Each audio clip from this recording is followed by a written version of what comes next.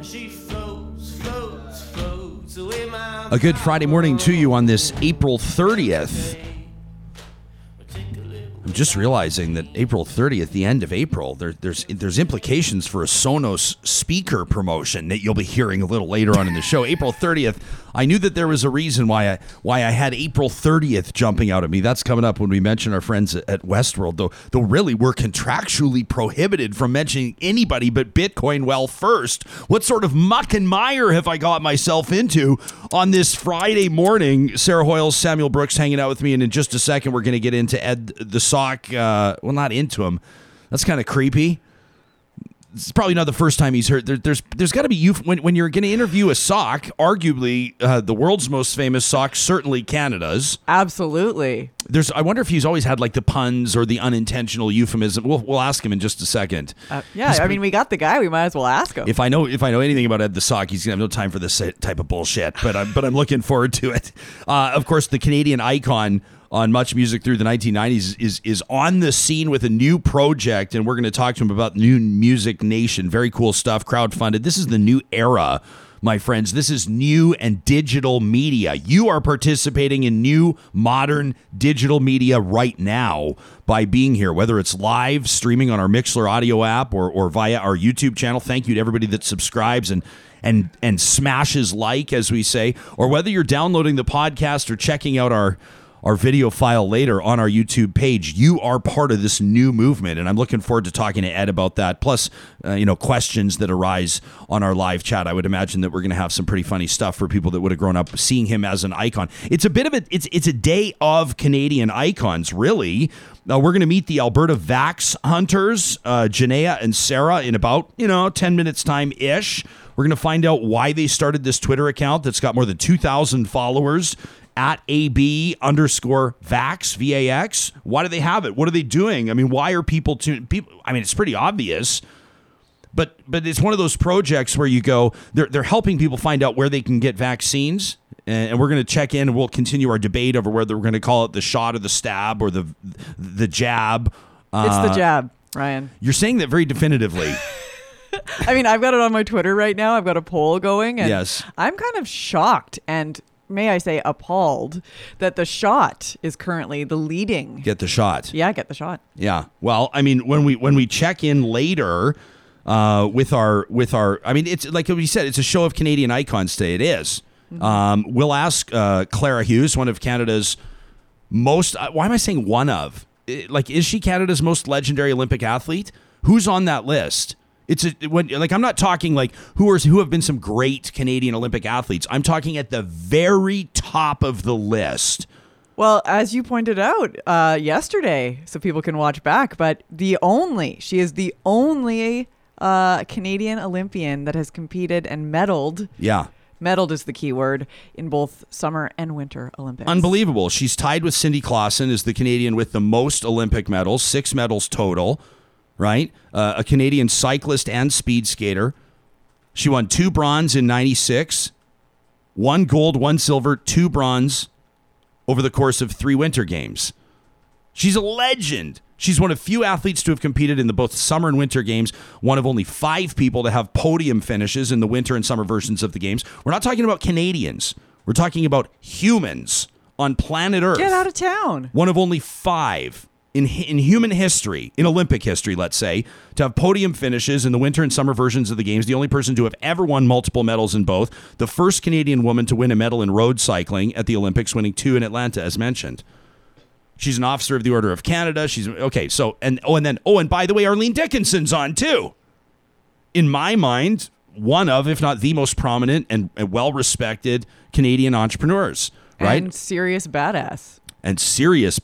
We had her on the show, what was it? I think back in January, and it's amazing to get her back. They're going to be joined by another hero, a pediatric infectious disease physician. So that's going to be an amazing Real Talk Roundtable. Really looking forward to that. The reason I brought them up right now, aside from shamelessly promoting what's coming up on the show in a little bit, is that they're here promoting and contributing to the This Is Our Shot campaign.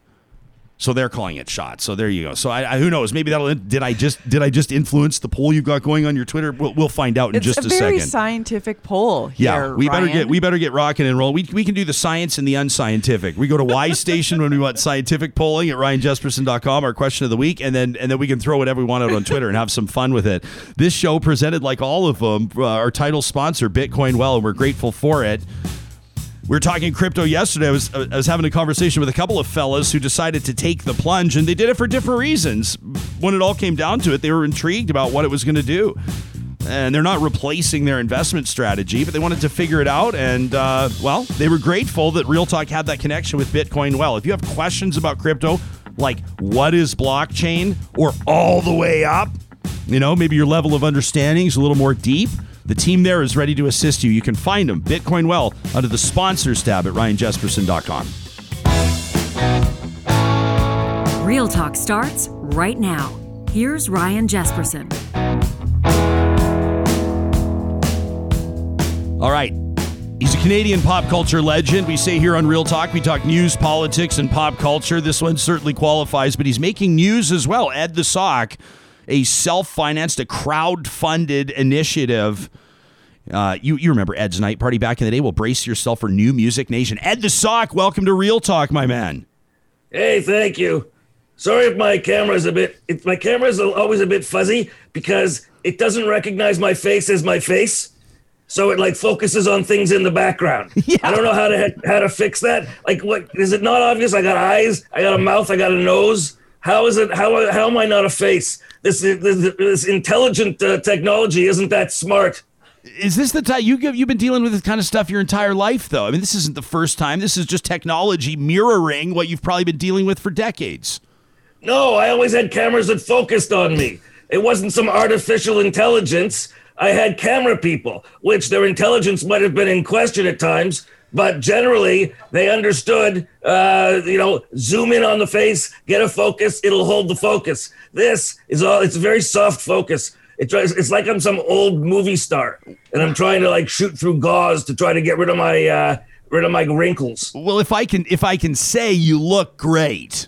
The soft focus is working. It's your show. You can say whatever you want. Yeah, you're not wrong. You're not wrong. What do you do to take care of yourself? I notice you haven't lost the stogie. I mean, you got the George Burns thing going on. You're going to last till you're 120. Don't wish that on me. You don't want to live to be 120 in Canadian entertainment. Yeah, well, I'm not sure many people do it. No, you're right. They don't, because you know why Canadian entertainers die relatively young? They want to. So what brought you back? Well, what have you been doing? Where have you been? You've been all over Twitter. I know where you've been, but what's the deal with, you're thrusting yourself back onto the national stage?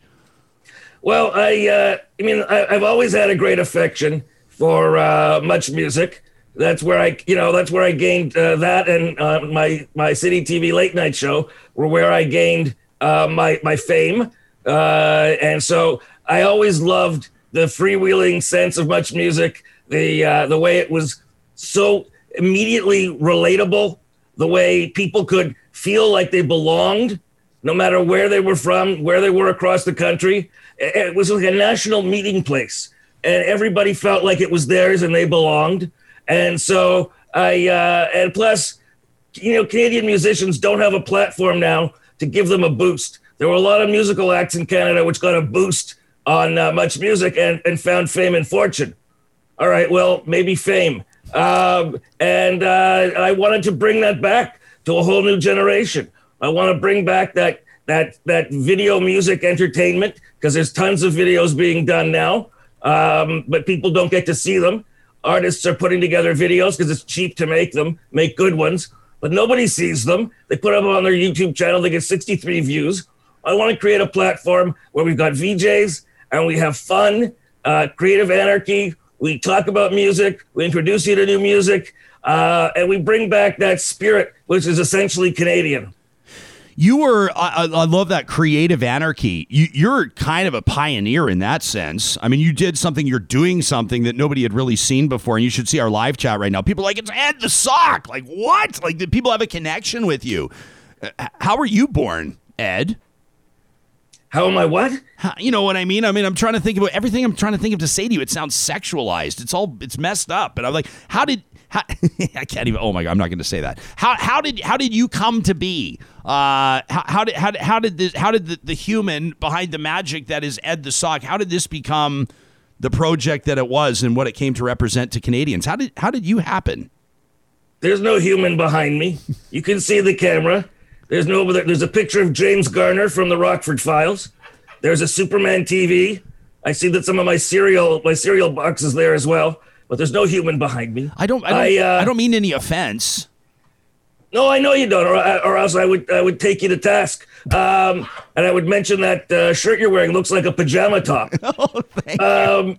It's a double-breasted cardigan, as a matter of fact. Thank you for noticing. Well, no, I wasn't talking about the cardigan. I was the shirt trying itself. to avoid that. Yeah. The shirt itself. Yeah. Yeah, it looks like pajamas. Yeah, it's got ice cream. You just like slide. Do you sleep upstairs and slide down like a fire pole in your pajamas and do your show? That's exactly it. Yeah. So I started on the smallest cable access station in Toronto. For those who don't know what cable access is anymore, it was like YouTube before there was a YouTube. It was where people who were not ready for regular television would take their alternative ideas, and the cable companies would give you a show. They didn't pay you for it, but you got a broadcast platform. And so I started there, and then the show got popular and started to be carried by all the cable access stations in the country, all the big ones, at 11:30 Friday nights. And it did so well that first CBC approached me. But I said, there's no way I'm going on CBC. I'll last a week. And because, I never featured soapstone carvings, right, things like that. So they wouldn't be interested in me. And then City TV and Much Music approached and said they wanted me to take my late night show to City TV, and they wanted me to be a VJ on Much Music. And I was there for 14 years. So what's it like when Ed the Sock goes out at night in Toronto, like pre-COVID or post-COVID? Like you don't wait in line to get into bars. Do you have? Are people hanging all over you, buying you drinks? How do you keep your composure as a Canadian celebrity like you are? Well, okay. First of all, Canadian celebrity is an oxymoron. There are no Canadian celebrities. There are people in Canada that other people have heard of, but there's no such thing as a Canadian celebrity. And I find Canadians tend to be, we're very subdued about people we recognize. You just sort of give a nod and stuff, but they don't get in your face. They get in your face when they're drunk, but I usually leave the place before people get that drunk. Yeah, fair enough. So you've got this Indiegogo. People can check it out right now. Indiegogo.com, projects, NewMusicNation. They can find it via your Twitter, your Instagram. And you said you needed to raise 35 G's. You've beat that, and people can continue to donate. I checked on it. People are backing this in a big way. Aside from the obvious, what has that said to you? You got to be pretty stoked about that this wasn't just a vision that you had, that a lot of people want to see this happen. Well, I've always suspected that Canadians missed it, because, Much Music didn't lose people's interest. Much Music stopped being Much Music. They stopped playing music. They started playing bad reality shows. They stopped running all the great shows that people loved, like Tree Toss and Snow Job, my Fromage show. They had to stop because I quit. There's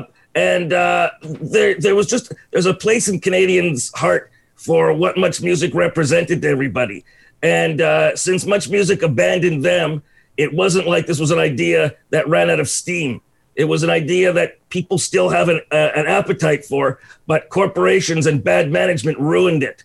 So I'm glad to see that Canadians are really embracing this. The amount of submissions I'm getting from bands across the country is staggering. I don't know how I'm going to spend the time, how I'm going to go through all of that. It's far more than I thought I would get within the first month of the campaign, and we actually have raised more than what shows on the Indiegogo page. If you want to check out, go to NewMusicNation.ca. There's videos there. There's one that explains what we're doing. And then there's 5 now, bios of our new VJs that are there. Check it out, NewMusicNation.ca. And then there's an Indiegogo logo. You can click there. But what doesn't show on the Indiegogo page.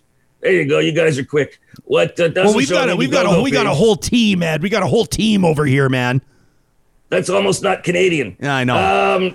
We raised $20,000 more than is showing up on the Indiegogo. Are you so gonna run into all these people that that ran Much Music into the ditch? All these executives that are going to be sour on hearing you disgrace and deface their legacy of running the Canadian television institution into the ground? Are you expecting retribution? Are you expecting legal challenges? Do you think anybody's going to come after you here for co-opting any of the logos or the concepts or anything like that? Serious question. No, I spoke to the current owners of Much Music, Bell Media. I spoke to the person who is in charge of Much Music. We talked before I launched the Indiegogo, and he gave me his blessing. Wow. He said, go ahead. He thinks it'll, he said, I think this will be successful. Go for it. So no problems with Bell. There is one particular individual who really killed Much Music. I haven't said her name in public because nobody knows her name. So there's no point giving her attention and a potential lawsuit. But there was one person in particular who was stupid and thought everybody else was stupid. I don't know if I can, here, I'll substitute the 4-letter word because I don't know if I can swear here. Oh, you can say whatever the fuck you want, Ed. All right, well, that proves it. She said to me once, I asked about her vision for the channel, because she had taken over from previous management, said, our viewers are stupid and just want shit, so we're just going to give them shit. And then said, issued an edict that said that our audience is stupid and can't remember anything that happened more than 3 months ago. So don't reference anything that happened more than 3 months ago.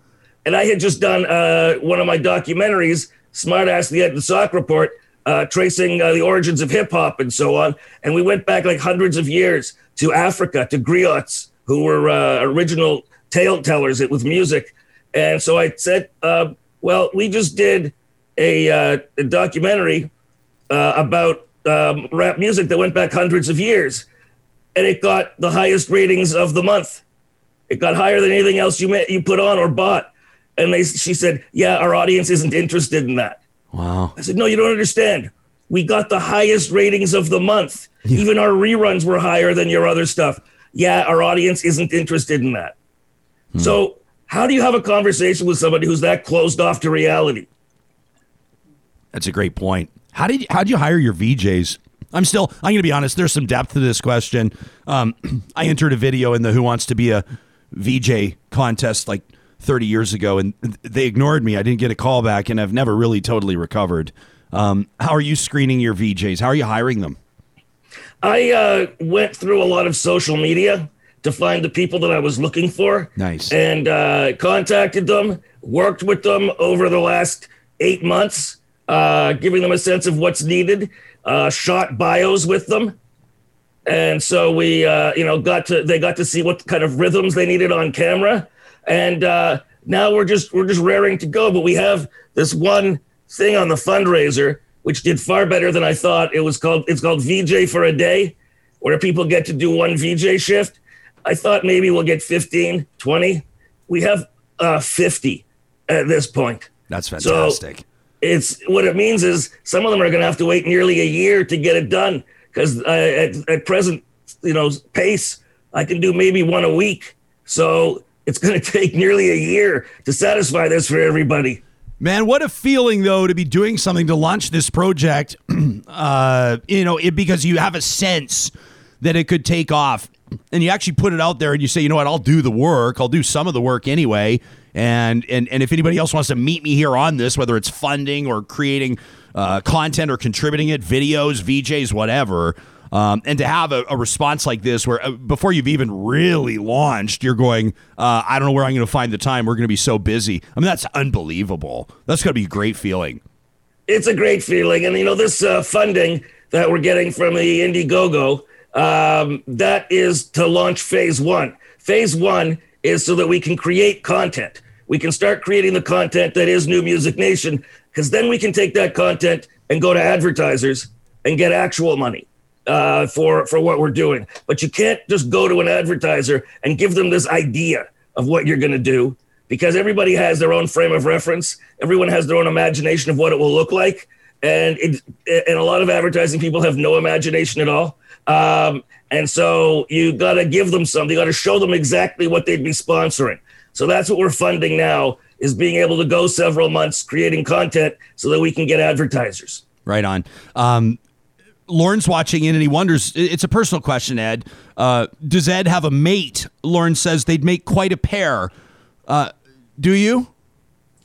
I don't respond to questions centered in my ethnicity. Lauren also went on, this is totally inappropriate, and I should not read this, but I mean, the years have passed. Lauren says you look like you put on a little bit of weight. I've never asked a guest before. Have you, Ed? Well, maybe a little bit. I mean, during the pandemic, what is there to do but eat and watch TV? So maybe I have. I think I look good, though. I think maybe I was a little too thin before. I think this is exactly the right weight. Yeah, I think you look great. I think if you grow out your chest hair a little bit instead of obviously shaving it like you're obviously doing, I think it could add. No. I do not shave my chest hair. I am not one of those douchebags who waxes his chest. I hate those people driving around in a tank top in their Honda with the music blaring and their bass so low it shakes my car. No, I'm not one of those douchebags. All right. You are, however, the Canadian icon, Ed the Sock. NewMusicNation.ca is where you can find out what he's doing. Check out the hashtag NewMusicNation as well if you want to find the Indiegogo. Great to have you. Hey, it was nice for you to actually wake up on fucking time for us today, man, by the way. It was nice for you to actually show up for this one. Appreciate it. Well, you see, there's kind of a plan. That way, you talk about me for a whole day and make people anticipate me. Yeah, exactly. And then when I come in the next day, everybody's been waiting with bated breath. It's a plan. It's a plot. You're not wrong. You're not wrong. Hey, man, honestly, great to talk to you. Congratulations on the project. Can't wait to watch it in action, and we'll stay tuned. Thanks very much, Ryan. You got it, my man. That's Ed the Sock, Canadian icon. Absolutely love that. NewMusicNation.ca. By the way, we got an email from Laurel. I don't know if you saw this yesterday after Ed ghosted us. And it gave us a chance to kind of, get in some emails, talk about some things. I got to blow a gasket over elephant hunting. And Laurel wrote in to say, I was really glad that Ed didn't appear today. She wrote this yesterday. She said it was nothing to do with Ed. Love Ed. She says, I appreciated there was more conversation between the viewers and yourselves. She said, I was grateful to get to know Sarah a little bit better, to be able to reflect on some of the recent show topics, the grief segment in particular. We shared some great emails. And then Laurel goes on to make some great suggestions about archived folders and content and all the things that we're working on behind the scenes. She says, consider fewer guests and more reflection in future shows. She signs off one of your raisin-loving Patreon subscribers, Laurel. So Laurel there, raisin-loving check, Patreon check, subscriber check. Got it. We'll file that under the working file, Laurel. Thanks so much for that. We're going to talk to the Alberta Vax Hunters in just a second. We wanted to remind you that the team at Alta Moving and Storage is Alberta's movers. They're Albertans, just like a lot of you that are watching this show. They have family and friends that depend on them. And when it comes to moving, you can depend on them too. They're trustworthy, they're dependable, and they're knowledgeable. They have moving solutions that'll fit your unique situation and budget. They take care of as much as you need, when you need it. They say, let's move together at Alta Moving and Storage. Those pod-style moving containers. You can find more under the sponsors tab at ryanjesperson.com. Make sure you let them know that Real Talk sent you. And here it is, everybody. Starting today, our friends at the Dairy Queens of Northwest Edmonton and Sherwood Park are rolling out exclusive benefits for Real Talk audience members. Starting today, they're promoting their Mother's Day cakes. They say this is aside from Father's Day, it's their biggest cake week of the year.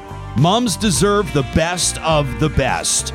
They said if you mention Real Talk or Jespo at any of their 6 locations, they're going to give you $5 off your Mother's Day cake purchase starting on Friday, May 7th, starting a week from today. The locations will also be giving out carnations with the purchase of a Mother's Day cake. Make sure you mention Real Talk or Jespo at those 6 Dairy Queens, and they're going to hook you up.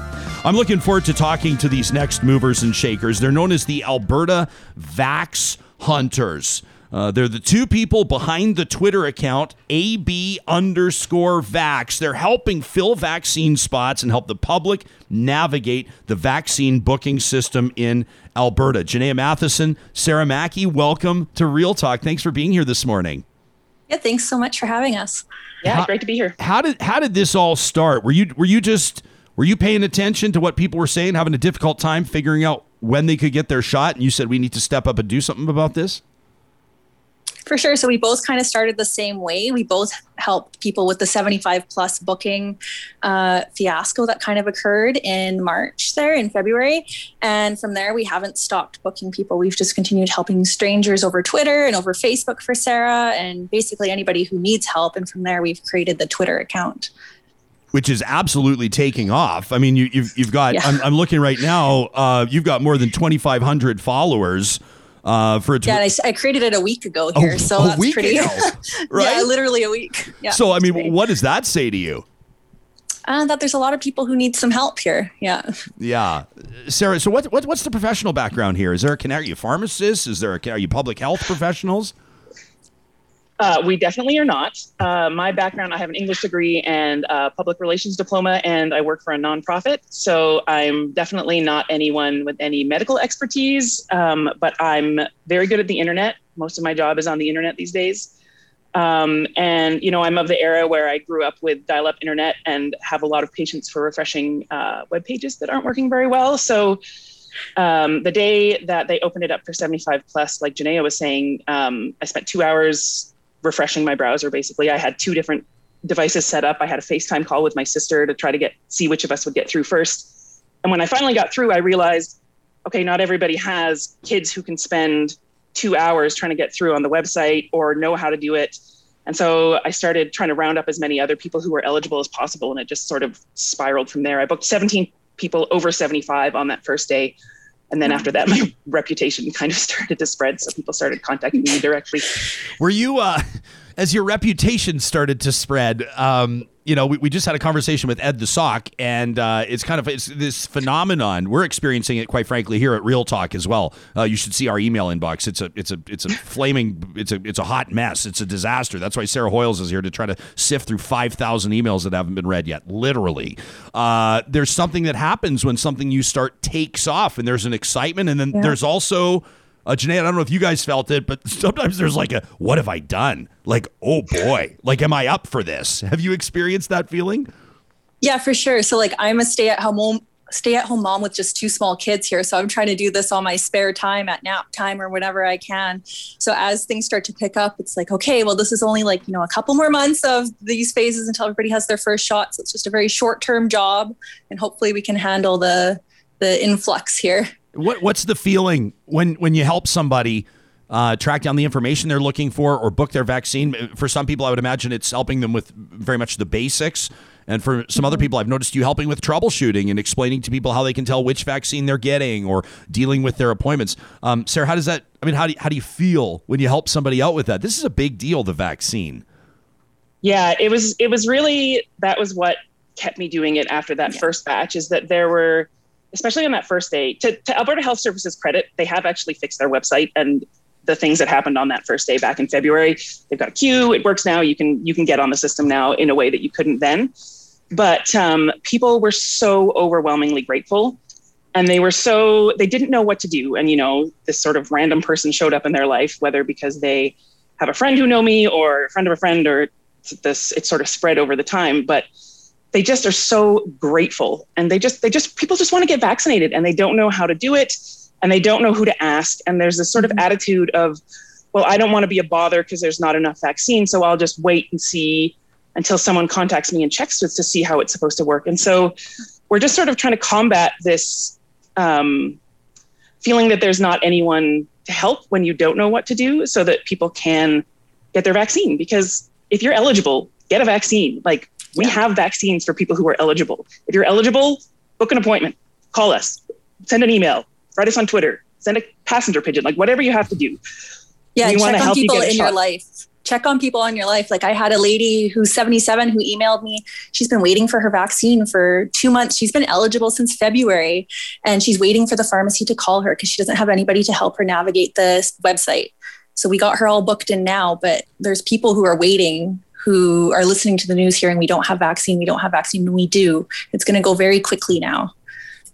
It's difficult for the average person to try to stay on top of the details, right? Mm-hmm. Especially something like this where it's fast moving. You know, we were talking to, community leaders in Fort McMurray, for example, regional municipality with Buffalo, Athabasca Chippewa First Nations Chief Alan Adam, Mayor Don Scott up there. I don't know if it's because of their advocacy publicly. I would imagine that probably was a big part of it. But all of a sudden, the Alberta government found some vaccines to get up there, lowered the age. And then all of a sudden, hopefully that's going to have a real impact in that community. You're seeing a lot of people self-starters. I think two of you are classic examples. But then there's a lot of people out there that are going, I don't know, like, what is it now? How old do you have to be? What's the deal? Yeah. And these are people that I don't think are vaccine hesitant and certainly not anti-vaxxers. They're just like, they have their regular lives to worry about, and it's tough to stay on top of all the details. There's also this real, go ahead, Janaya. I mean, the updates for the vaccines come at 9 p.m. on a Sunday on Twitter too. So it's not always accessible to everyone too. Unless you're sitting there watching for the updates to roll out, you don't really catch on to what's changing day to day. And there are day-to-day changes. What were you going to say, Sarah? Because the message for so long was, we don't have enough vaccine. Mm-hmm. This is a failure, by Justin Trudeau. And that's why things are so bad. We don't have enough vaccine. We don't have enough vaccine. And it's this whole concept of like, people internalize the scarcity mindset of there's not enough. I'm going to wait because someone else needs it more than me. Mm-hmm. And, even like 10 days ago, I think Jason Kenney had a press conference where he said teachers want to go next, but they're trying to take vaccines from a 65-year-old with a chronic condition. And I was like, literally yelled at my computer. The 65-year-old was eligible a month ago. They're already vaccinated. And so there's this, and I talk to people who are like, well, I know I'm eligible, but I feel like other people should get it first. And it's, someone used the metaphor of like, you're sitting at the green light, waving other people around you. And at that point, like, maybe the system is broken. Maybe we should have different eligibility requirements, but this is a system that we have. And you're just holding up traffic at the point where you're trying to be noble. My sister calls it the Canadian standoff, where everyone's like, no, please, you go ahead. Oh, no, I couldn't possibly. Like, just get a vaccine. We have lots. Yeah, there's 236,000 vaccines, just Pfizer coming next week for Alberta only. We've got vaccine coming now. Yeah. Would everybody stop, please, being so polite? Knock it off. Look after yourselves. Book your spot. What if people... Because you're helping other people now too, because when everybody books who's eligible now, that gets the next phase eligible faster. Have you two been the types to take action before? I mean, would your friends say, oh yeah, I'm not surprised these two are doing this. They're the type to step in and help people. I mean, is this kind of how you roll? Yes, every single one of my friends would say that they're not surprised by this. For sure. What have people been saying to you? I mean, do you get thank you cards? Do you get notes? Have you had some meaningful feedback? Oh, for sure. Like, we've had people cry that they're so thankful that we've got them an appointment and that they can see their vulnerable relative, or that they themselves who are vulnerable are not as at much of a risk anymore. Obviously, we've had people try and send us gift cards or pay us, but we don't really want that. We just want people to get vaccinated so that our lives can return to normal, hopefully in the near future here. Well, one of my neighbors brought me a cake. That was nice. I won't turn down cake. Well, and I mean, especially now that if you say Real Talk, you can get them $5 off at Dairy Queen. I mean, why wouldn't why wouldn't people be bringing you cakes? I can't think of any good reason why they wouldn't. My friends, this is absolutely fantastic. I think it's just great. Sarah Hoyles put this on our radar, and we have to talk to these two. I mean, this is what it's all about. These people stepping up, and this is, you're not getting paid to do this. You're not doing this for any other reason than to help people out. I think it's fantastic. How long are you going to keep it going? As long as it's needed, I guess. I don't know if we've discussed that specifically, but hopefully until after second shots are done, and then I guess we'll see what comes in the next year or so. Well, it's really I don't want to think about booster shots. I'm not ready to think about booster shots yet. Shot 1 is our goal, right? Well, you may. Yeah, I'm focused on everybody with the first dose, which is great. Although, like it or not, you may have created a community of people here. You're getting people together here, people that are going to rely on you to point them in the right direction on health measures. So who knows what this could turn into. It's exciting stuff just to see people taking the initiative here and rolling this out, and then the public response is remarkable. Sarah Mackey and Janaya Matheson, thanks for hanging out with us today, and we'll let you get back to it.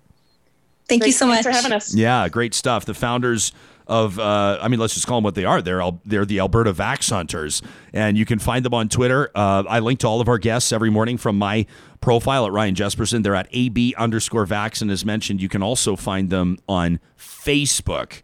Couple of great Canadians right there. Fantastic stuff.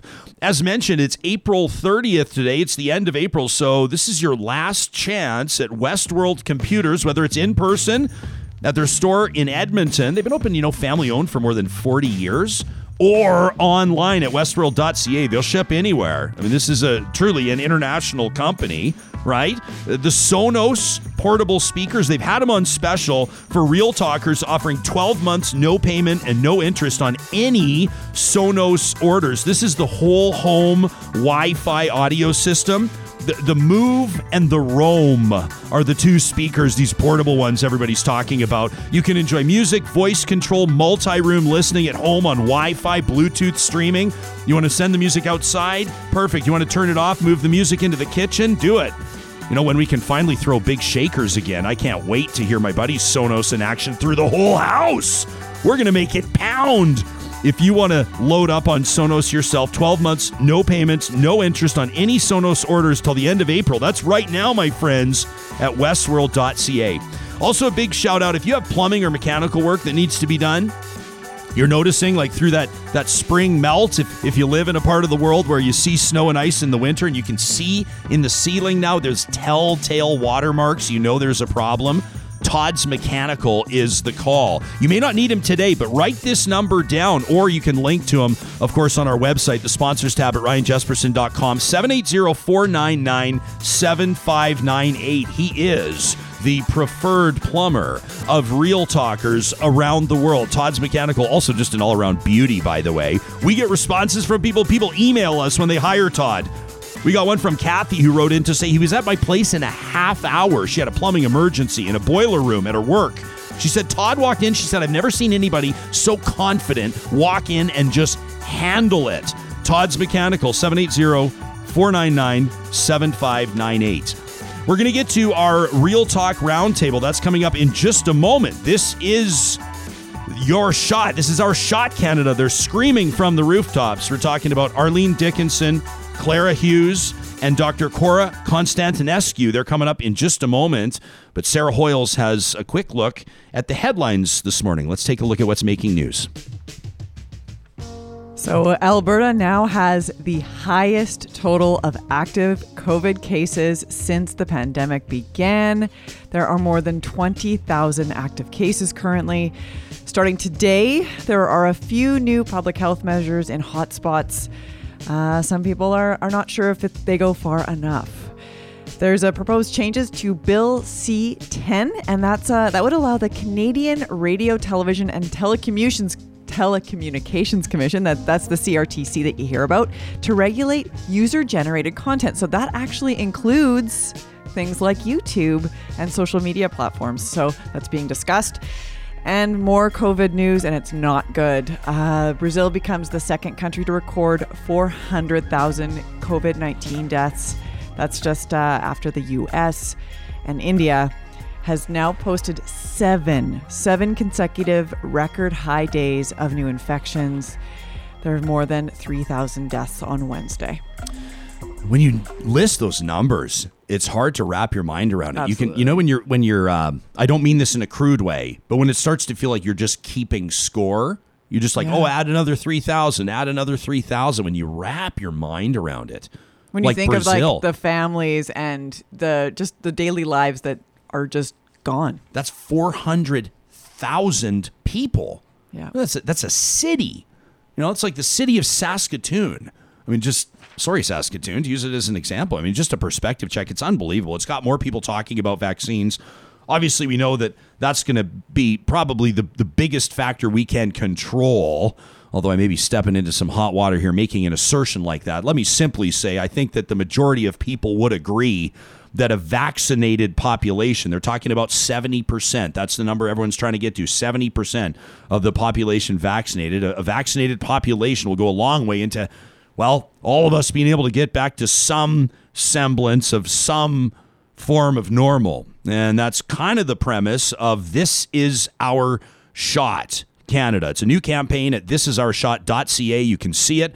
As of April 29th, these numbers as of yesterday, more than 13 million COVID-19 vaccines administered in the country. This movement has just launched this week to rally Canadians and encourage one another to replace vaccine hesitancy with confidence. It's a real pleasure to welcome to the program three absolute legends in their own regard and public backers of this campaign. Dr. Cora Constantinescu is a pediatric infectious disease physician at the Alberta Children's Hospital.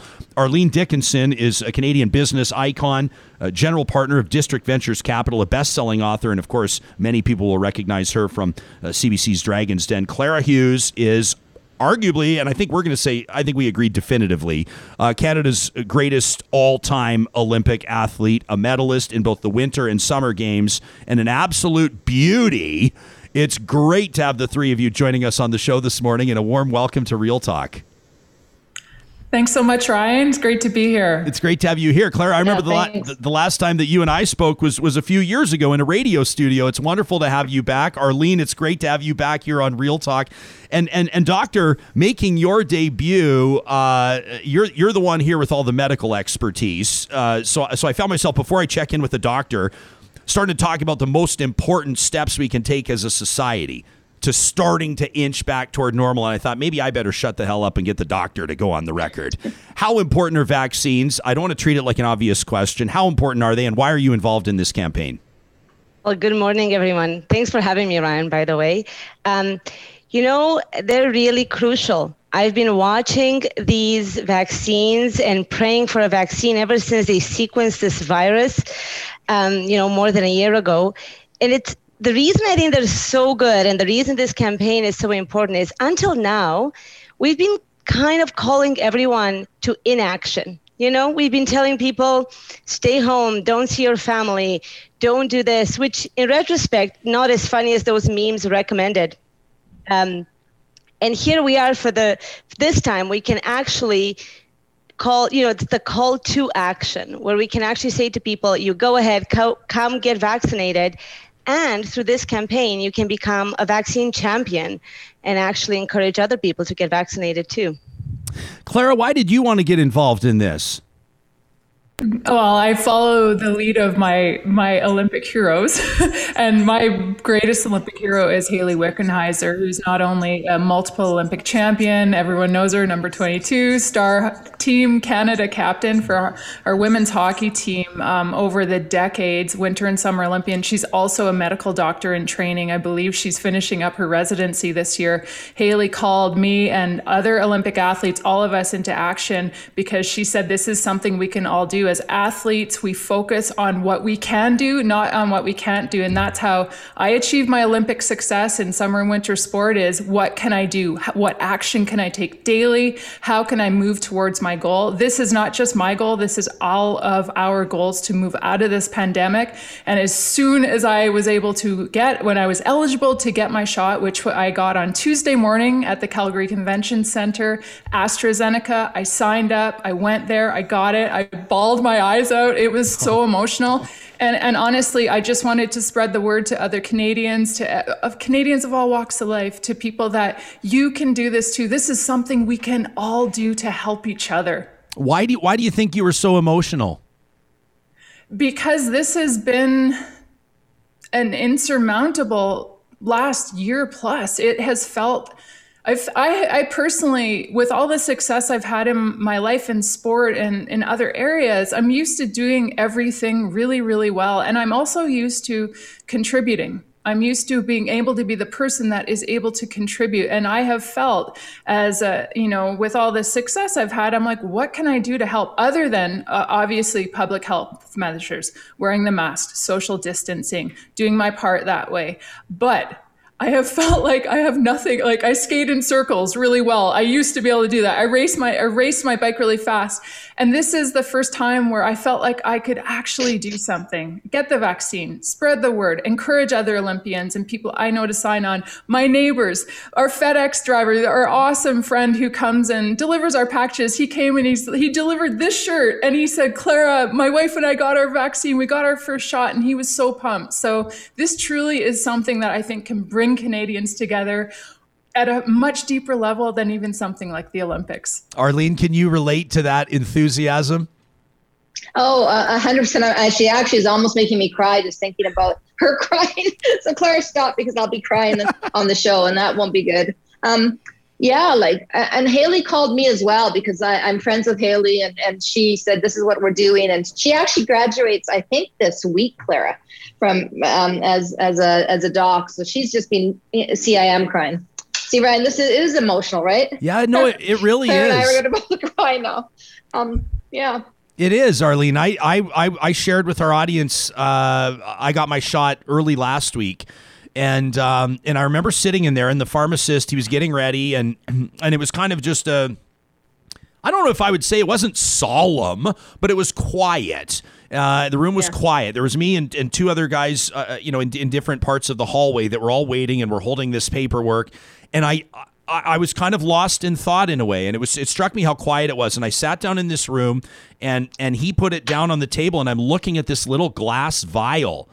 And Dr. Cora, I can kind of relate to what you were saying about, you said ever since they sequenced this, you've been praying for a vaccine, because I was looking at it, and there's this little glass vial, and it says AstraZeneca COVID-19 vaccine, and I'm looking at that, and there's just this, like, it's a weird thing to call it, but there's like a sweet nectar in there. I was like, you can't get that. I've been waiting for somebody to punch that through my shoulder for months, and it wasn't lost on me that some people don't have it yet. I was very grateful for it. I had a moment too. I went out into my car, and then I posted a photo on my Instagram and on my Twitter of my face, and my smile. I was smiling so big my face hurt. It's like, it's a thing, isn't it? Yeah, I go ahead, Dr. Cora. You're the one. I'm just going to sit here and cry the whole time. That's what I'm here for. But Arlene, like, you're, makeup running down my face, Ryan. That's how I feel about this. Hey, it's like, but I will say, sorry, and I'm not going to apologize for the emotion, because it is so emotional. It is so important for our country, and I know, like, I can't even give you why I'm so emotional, other than. It matters. I think, first of all, that your emotion that you're showing here is beautiful. And there's a reason the show is called Real Talk, because we keep it real. I think I've cried twice on the show this week. I'm not even joking. So I don't care. And people bring it here, and we gather in community. We talk about it. And Dr. Constantinescu, I would imagine that for someone like you, that's also, you're a pediatric infectious disease physician. This is your wheelhouse. You probably have no problem understanding why people like Arlene or Clara's smile that just fills that room, that still does, like it has for decades for people that have watched. Even myself and my enthusiasm, you can understand why people feel this way. Oh, absolutely. You know what? I was looking back on this incredibly emotional year, and I was remembering the first time I just broke down in tears, and it was after they had closed everything down. So we were in this complete shutdown, and I was driving into work early in the morning, and it was so eerie to see no cars on the street, no people out. And I remember thinking, like, I had to pep talk myself, being like, you can do this.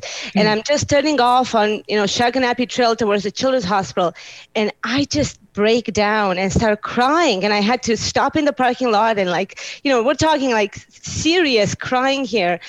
And I think it's so good that we can finally now show this emotion and cry about hope. And this is what this is about. It was so hopeless. So many people have been through so much. It's been such a year.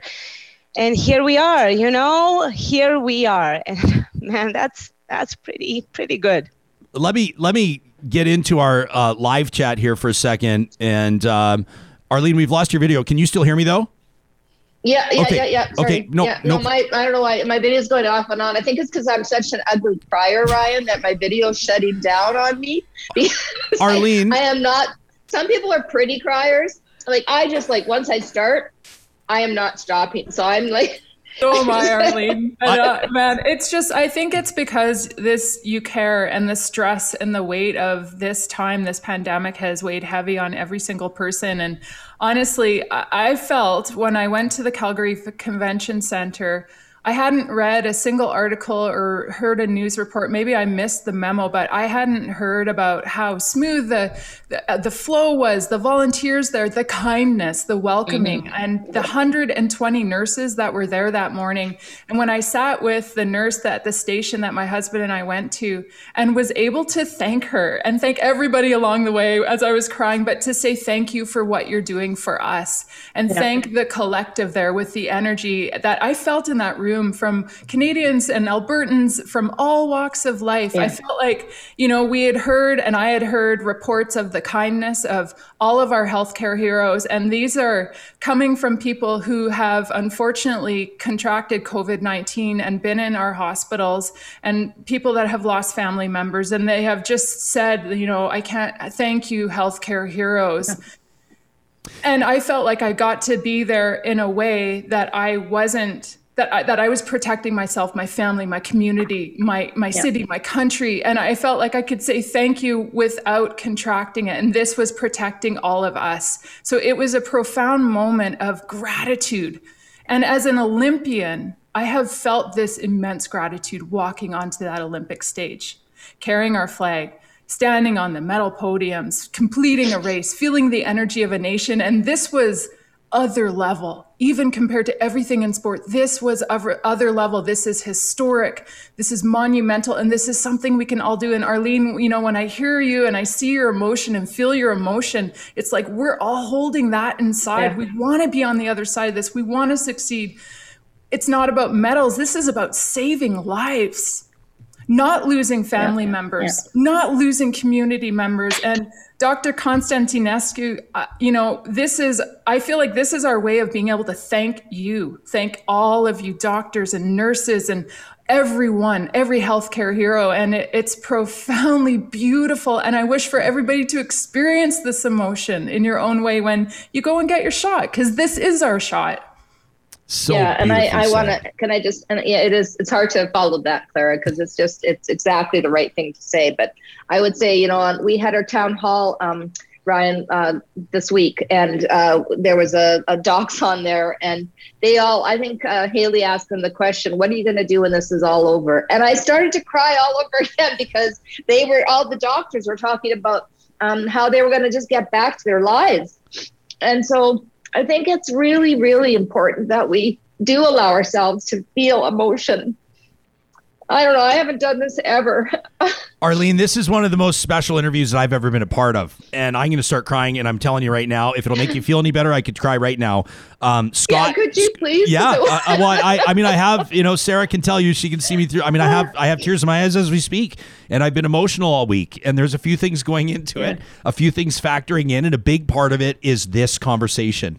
Yeah. And my fellow human beings, and seeing things from people this week.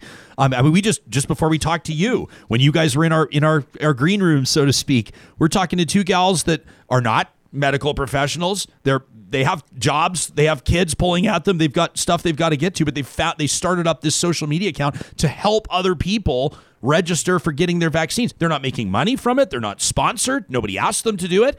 It's incredible. And I mean, let me dive into our live chat here, because it's come alive in a way that it only happens when there's interviews that are really, really resonating with people. I want to just read some of the comments. Terry is just thanking you. She says, Arlene, I just want to thank you for being genuine. Nicole says, our doctors, nurses, and staff deserve to be treated better. We appreciate them. Nicole says, I am so grateful that Arlene is sharing her emotion. Yulian says, "Ah, man, I was not crying until Clara started talking." Sharon says, "Did I mention I love Clara Hughes?" Hope says, "OMG, these women." Julie says, "The sweet woman who gave me my shot was dealing with the death of her mother-in-law in India, who is extremely ill with COVID-19, and it broke my heart." Stephanie says, "I think we should all rally and make sure that people who are on the fence with vaccines get the information that they need." I'm just going to keep going. Nicole says, "I'm sending these 3 virtual hugs." Linda Ray says, "This right here, live, is community." Tiana says, "I was overjoyed when I heard my severely at-risk father got his vaccine. I was more emotional than I expected. I had not realized the stress I was carrying for him." I want to keep going. James says, "I completely agree with Clara. The people that are helping out, even at the TELUS Convention Center, absolutely awesome. I thanked everybody along the way, especially my nurse." Fatima says, "I don't care if I'm an ugly crier. I don't have to be pretty all the time." I love That's amazing. By the way, Arlene, do not take this as consensus that we agree you're an ugly crier. I've never seen somebody make crying look so good, by the way. But others are going on to say, I want to keep reading these because this really reiterates. I mean, there are hundreds of comments here, hundreds. People are saying, some random guy says, "I feel very suspicious when somebody doesn't ugly cry. It doesn't feel genuine."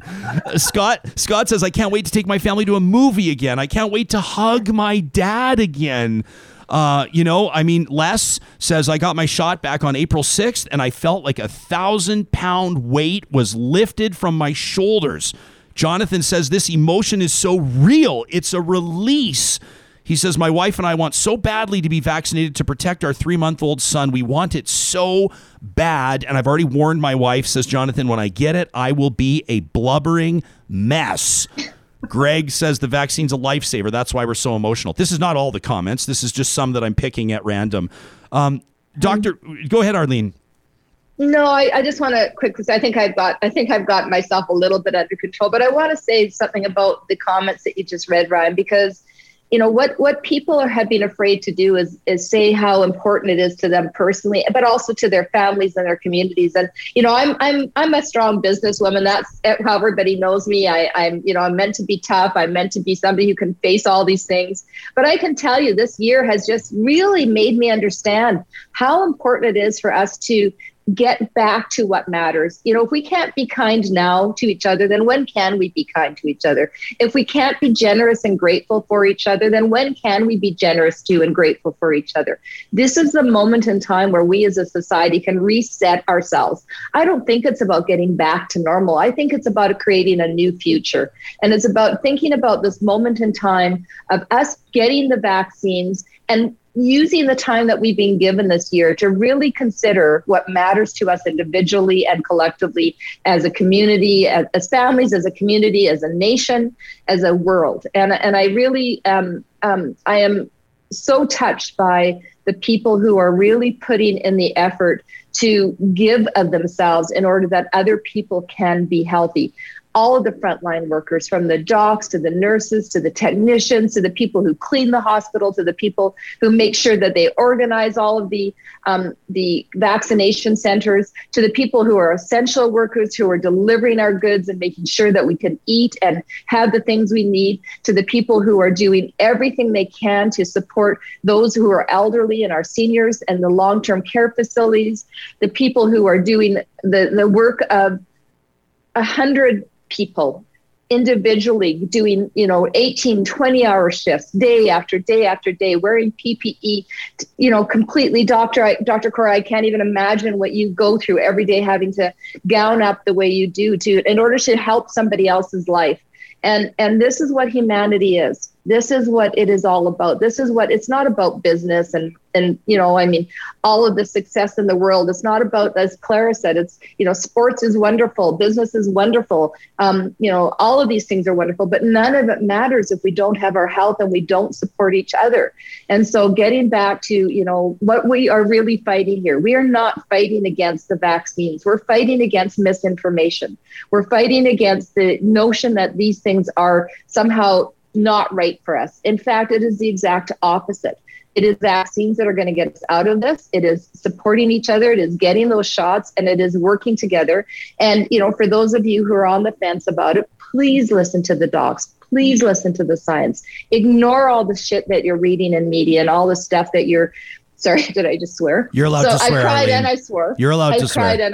I cried and I swore. But I think it's super important that people get the facts, and they get it from the people who actually know the facts, and not listening to all of the noise that's out there.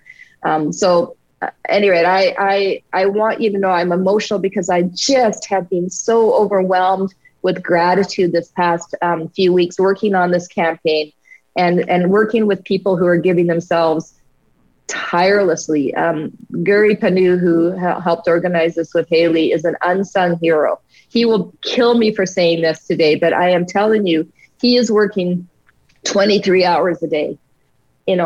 Honestly, I've never met anybody so committed and so behind the scenes. He's not a public face. He's not asking for anything. He's just doing this because he cares about our country. And it's that makes me get out of bed every day. And that it makes me grateful. Sorry, I'm talking too long now. No, it's now that I'm not crying. There's nothing to apologize for, and we're grateful that you're here for this Real Talk Roundtable. I mean, that's kind of the whole point of these, is we hang out for a little bit longer than a normal interview, and we can work these thoughts out and have these explore these ideas and truly celebrate people that deserve to be celebrated.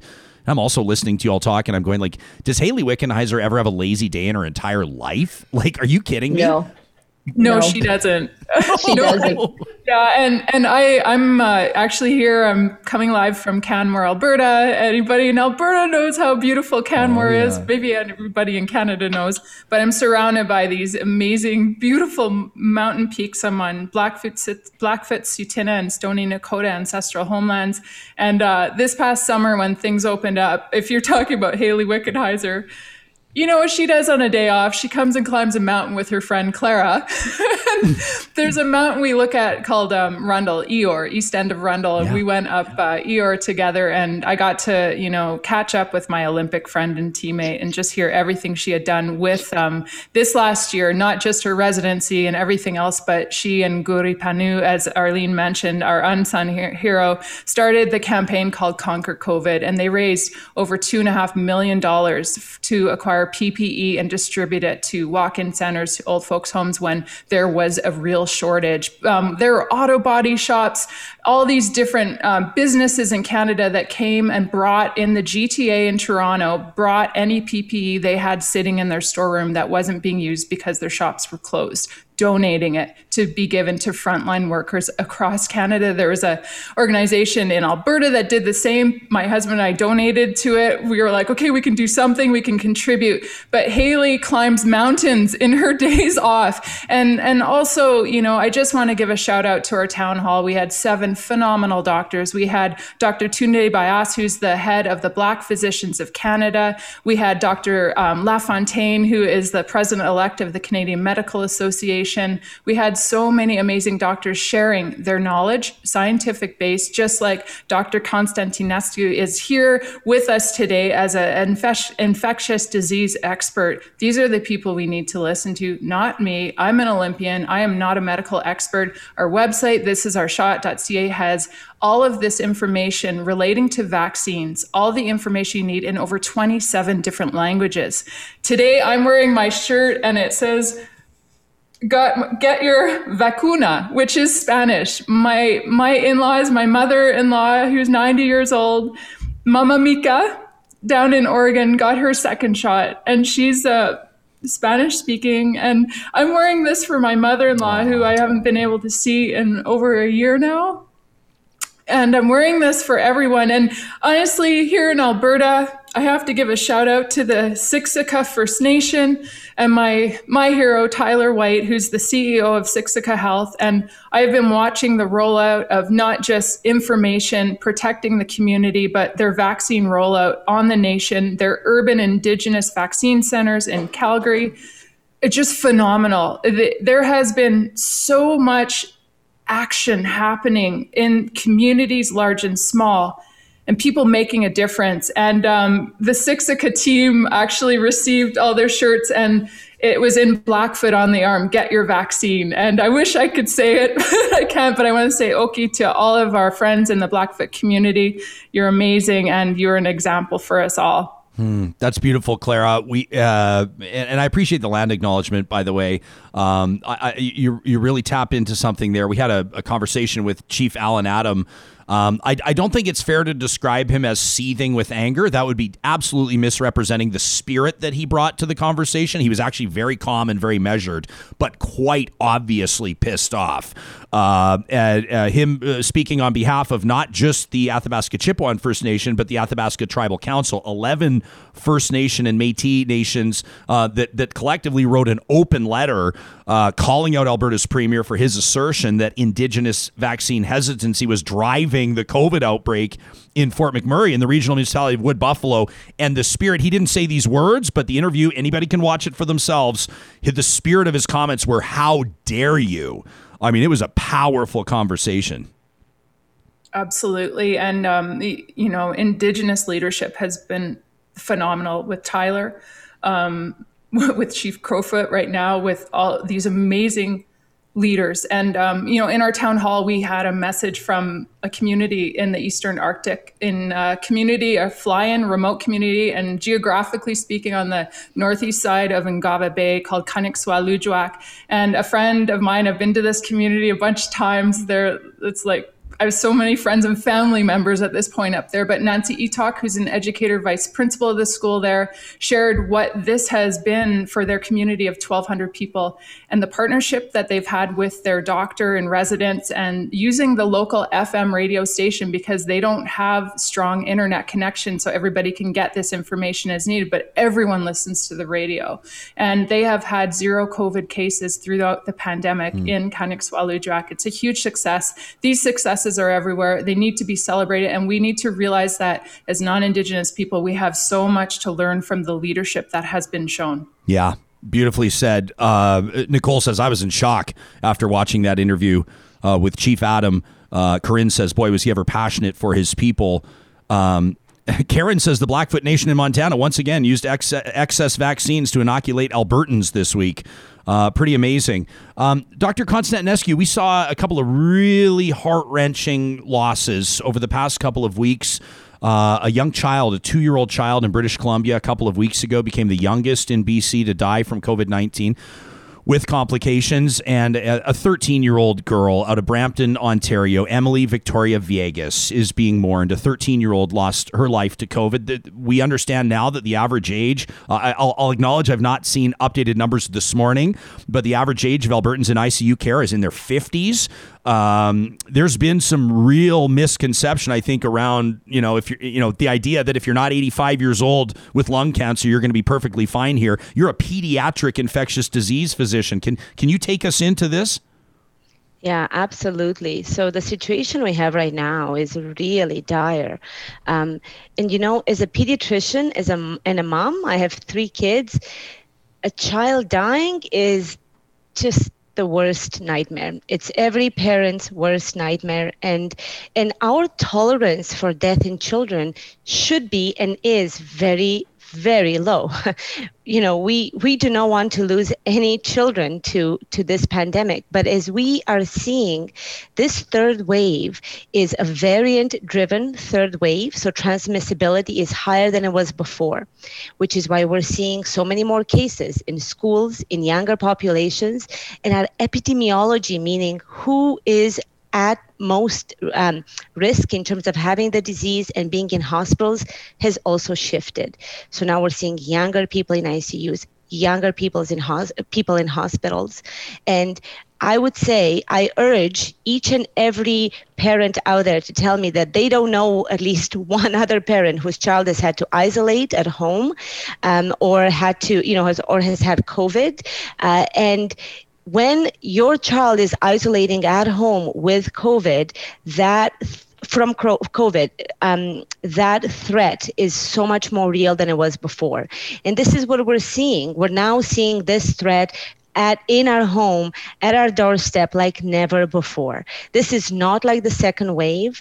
And in a lot of ways, these these restrictions we had for the second wave are just not going to apply, because this is so much worse than that. And I'm a firm believer in vaccinating, but even if we vaccinated everyone today, it would still take 2 weeks for everyone to be immune. And so 2 weeks of continued death. So I say all this because like never before do we, as Albertans, as all Canadians, but Albertans specifically because our numbers are so high, this is a big deal. We're at worse than we were before, and we are so close. And unlike before, we don't just have restrictions, we also have vaccinations. These two things have to come together, and we have to work on both of these things together. Otherwise, we're going to see so much more death in our own province, in our own kids too. We need to listen to that time and time again and share this message. We're talking to Dr. Cora Constantinescu, Arlene Dickinson, Clara Hughes. I'm taking a look at our Real Talk RJ hashtag. It's powered by Park Power, and I love this habanero gal. Her full Twitter bio right now is habanero gal is half vaccinated. She says there's been so much wonderful emotion today on Real Talk. She says, Arlene, Clara, so important to be encouraging Canadians to get your shot. We'll be back with these three in just a second. As mentioned, Park Power does power our Real Talk RJ hashtag, the internet, electricity, and natural gas game. That's their wheelhouse. And right now, in Alberta especially, you can take your business anywhere you want. When it comes to your natural gas, your electricity, you have a choice. If you go to parkpower.ca, you'll learn more about what doing business with them means, including the role that they play in community, supporting nonprofits with their profits. Plus, if you use the hashtag, or rather the promo code 2021-RealTalk at parkpower.ca, they're going to give you $70 off your first bill. A great promotion there. The team at Friesen Brothers now has their 15th Alberta store. You talk about iconic Alberta brands. Friesen Brothers for more than 65 years has been Alberta grown and Alberta owned. You've got your license to grill, my friends, and Friesen Brothers has all of your barbecue season essentials. They believe really great food matters. So go to Friesen Brothers for all your fresh Alberta ingredients and everything for the side when you heat up your grill with quality meal ideas and your plating skills. Every warm Alberta day can be a barbecue day with Friesen Brothers. We're hanging out with Dr. Cora Constantinescu, Clara Hughes, Arlene Dickinson. They're here giving their time to this roundtable because they want you to give your time to thisisOurShot.ca. Share the web link. Tell people about the project. Prominent Canadians like those joining us today, and you heard Hayley Wickenheiser, Chris Hadfield. I mean, the who's who of admirable Canadians have attached their names to this initiative. Sam, let's share the screen again. I want to show people a couple of the really, really neat things here. And Dr. Cora, maybe you can jump in on this and explain why this is such a big deal. I mean, I absolutely love that the frequently asked questions, right? Is the vaccine safe? What is herd immunity? I already had COVID-19. Should I still get a vaccine? Was the vaccine rushed? Are there side effects? I mean, these are questions. We had a listener by the name of Erica write in when we started talking to you three. And she said, I'm paraphrasing. She said, the whole anti-vax movement drives me bonkers. She says, but I think that a lot of people have questions that are very fair. And the spirit of her comment was we shouldn't just be dismissing those questions. Absolutely. I mean, what's really unprecedented about this vaccine is that every one of us has to think about getting it. So naturally, people are going to have questions and concerns. But what's also been really interesting is that over this last year, many things have changed. But the one thing that hasn't is that our people still trust healthcare providers as their main source of vaccine information, which is very powerful, which tells us that we as healthcare providers need to put ourselves out there, and we need to support people as they're making the decision to vaccinate. And all these questions make sense to me to ask, and we can now better than ever before address them because we have more and more and more data coming in to reassure people and validate them as they make the decision to go ahead and vaccinate. I love here the website again. ThisisOurShot.ca has frequently asked questions in Arabic, Bengali, Hindi, Italian, Kurdish, Portuguese, Urdu, Vietnamese. I mean, it's unbelievable. And then you can go through in the campaign. I've had a couple of audience members say, I want to find out where I can get this shirt. You can get your This Is Our Shot shirt at thisisourshot.ca, available in 27 different languages. I mean, check these out. This is absolutely fantastic. If you go on the site, you want to get it en français, you want to get it in Punjabi, you want to get it in Blackfoot, Armenian, Spanish. Inuktitut, we sent a whole bunch of t-shirts up to Kaniksualudrak, as I mentioned, Inuit community. So this is a collective. This is a collective of all people, all communities, all cultures, and us all coming together as one. And with that ultimate goal of protecting ourselves, protecting each other. Arlene, I mean, it's been so beautiful watching this campaign roll out. And we've been, messaging back and forth and emailing, and it's so beautiful to see you here today, because I know that you and Guri and Haley and myself are just a few of the people that have made this campaign. Cora, all of our doctors who are behind this. And this is just something to bring vaccine hesitancy and negativity to a positive place, to a hopeful place, to a confident place. Yeah, and just I can't. Again, I'm.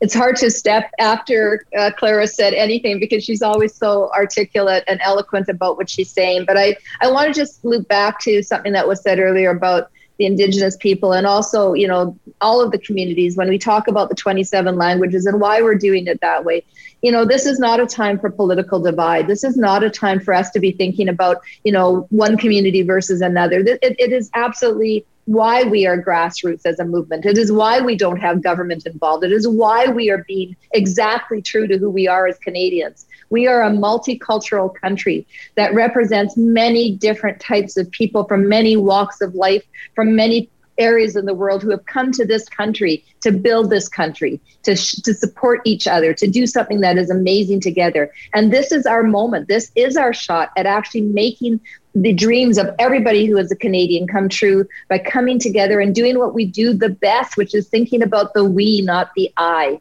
And it's thinking about who we are as a group, not as individuals. And while I really understand that I understand vaccine hesitancy, I get it. When it was my turn to get the vaccine, first thing I did was call my doc and say, hey, should I get this? Is it safe? What should I do? And thankfully, I was able to do that and get a hold of my doctor, who gave me reassurance that this was not only the right thing to do, but it was the best thing to do for myself and for my family. And so, I went down there, got the shot. I was so happy to have it. I felt, again, I cried like Clara. It's just such a relief. But I want to encourage everybody who has hesitancy, go to the site. Ask, the questions are there. You will get the answers you want, not filtered through any political agenda, not filtered through any media misinterpretation, not filtered through anybody, just factual information from doctors who know and who you can trust and who you can believe in, because they understand the science. And that, I think, is really the message of this is our shot. It is our opportunity to restart our nation in a way that is meaningful and to do it together. It's not about getting back to normal. As I said earlier, it is about looking forward to the future and building something together by taking care of each other. And that's what Canadians do the best. That's beautifully said. While it's not about the shirt, it truly is about the shot. This shirt is actually a fundraiser. Any profits from the shirt, every penny is going to Kids Help Phone to support youth mental health. And we all know that mental health of everybody has been taxed. We've all this is Haley said yesterday, I heard her on the national CBC news, and she said the next pandemic. And when she was asked what that was, she spoke specifically about the mental health repercussions that are going to and already are being seen. There are so many people that are struggling, including all of our young people in Canada. So this is a beautiful fundraiser for Kids Help Phone, and this is such a deep area that's in my heart. I worry about so many people. I worry about us all, because not only of the stress of this time,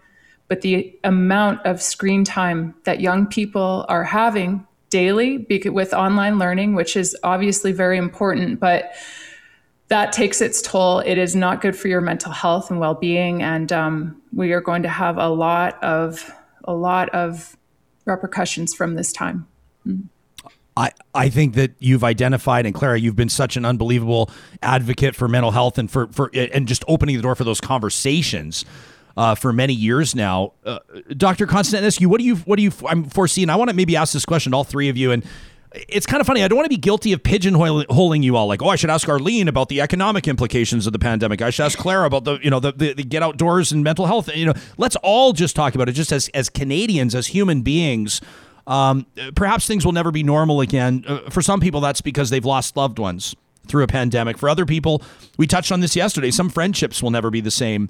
Some people have exhibited character qualities through the pandemic, I think, that are very troubling. And Arlene, I am going to ask you in a few minutes about a public, tiny little dust up, maybe with one of your former dragons, who's been really poking the bear on a lot of things and in my mind, perpetuating some misinformation. But when we talk about the effects of this pandemic and what will last, what will be residual, we can talk big picture. A lot more Canadians are more open now to the idea of a universal basic income. People are having, I think, viewing public health professionals in a different light. I think that people will have more of an appreciation, I hope, for people that staff long-term care centers and child care centers, and we're seeing some evidence of that. Dr. Cora, what do you see as something you would like to see come out of this? How would you like to see Canadian society or people around the world change in a positive way as a result of this pandemic? Yeah, and Ryan, I'm so glad you touched on the fact that there's been such a cost to each and every Canadian. Even if you haven't had somebody die close to you of COVID, there's been such a cost to each and every one of us. And that's why there is such a benefit to this vaccine to each and every one of us. But as a medical professional, the last year has been one where we've had to learn a lot of humility. And I would hope that that's what is carried through and taking us back full circle to that initial emotional start, vulnerability. So I would hope that, if you look at the many recommendations that have changed, the many things where people said, well, no, that couldn't happen. And then it did. That taught me to never say never, have a really open mind to anything that can happen. And I hope that humility stays moving forward to us all. And then to realize how vulnerable each and every one was to this and will continue to be to whatever else is threatening our public health and our personal health. And I hope that's what will stay with our society. Clara, what hope are you, or what change are you hoping to see, or maybe what change are you seeing already? Well, I mean, there are so many things I can touch on, but I want to touch on mental health care and access to that care, appropriate care for different communities and in respectful ways, but access. We have a not just broken system when it comes to mental health care in Canada. It is not in a place where we can even call it broken. It needs to be built up from the ground up. When Canada deinstitutionalized mental health care from hospital and facilities, the funding in some provinces went from 13 to 14% of available healthcare funding down to 6%. And that is not seen. We don't know about that. We don't know that the rollout that was supposed to happen with community care and access to that care, especially for the most vulnerable people, did not happen. It did not happen. The opioid crisis, the experience of homelessness for people is directly rooted in a lack of proper funding and access to care and supports for mental health. And that this is something that we need to lobby our governments, local, provincial, federal, for better access, quality, and variety of care for all Canadians. So this is something that is going to be front and center. And I urge people to educate yourself on what's available, find out what's available locally, find out who is doing the work to advocate for this care, and jump on board. Use your voice. Use your voice as a citizen to make sure that nobody is left without those supports. And also know, and I think this has been a really beautiful shift, and this goes back to the action of what you can do as a person. How I have seen so many people who have truly learned this beautiful gift and this lesson of holding space for another person. I think the pandemic, in a lot of ways, as stressful as it has been, for a lot of people, it's allowed them to slow down and to just realize the profound beauty and opportunity of the moment you're in. And holding space, when I say that, means holding a non-judgmental space and being a listener for somebody who's struggling, being there for them so they are heard, they are seen, they are heard, and they are believed, and they feel that. They're not judged, they're not told what to do, and you just listen to them. As a non-professional in mental health, I can say that this has been the biggest lesson for me as I've spoken about my own personal mental health journey throughout the years and encouraged others to do the same. It has been learning to be humbled and to hold space for another person, and we can all do that for each other. Beautiful. That was beautifully said. Check this out. I wanted to read this. This is troubling. This is a tweet that I've just been tagged in. Michelle Gurin says, FYI, Alberta, they're redeploying pediatric and neonatal nurses to staff ICUs in the city. Michelle says, most of us haven't touched an adult patient since nursing school. This is a crisis. Get your vaccine and stay the hell at home, says Michelle Gurin. Doctor, how significant is that? Can you explain to us? Can you provide some perspective for, like, if a pediatric nurse is redeployed or assigned to an ICU, what would that be like in another industry? Are you asking a baker to butcher a cow, or how would you compare it?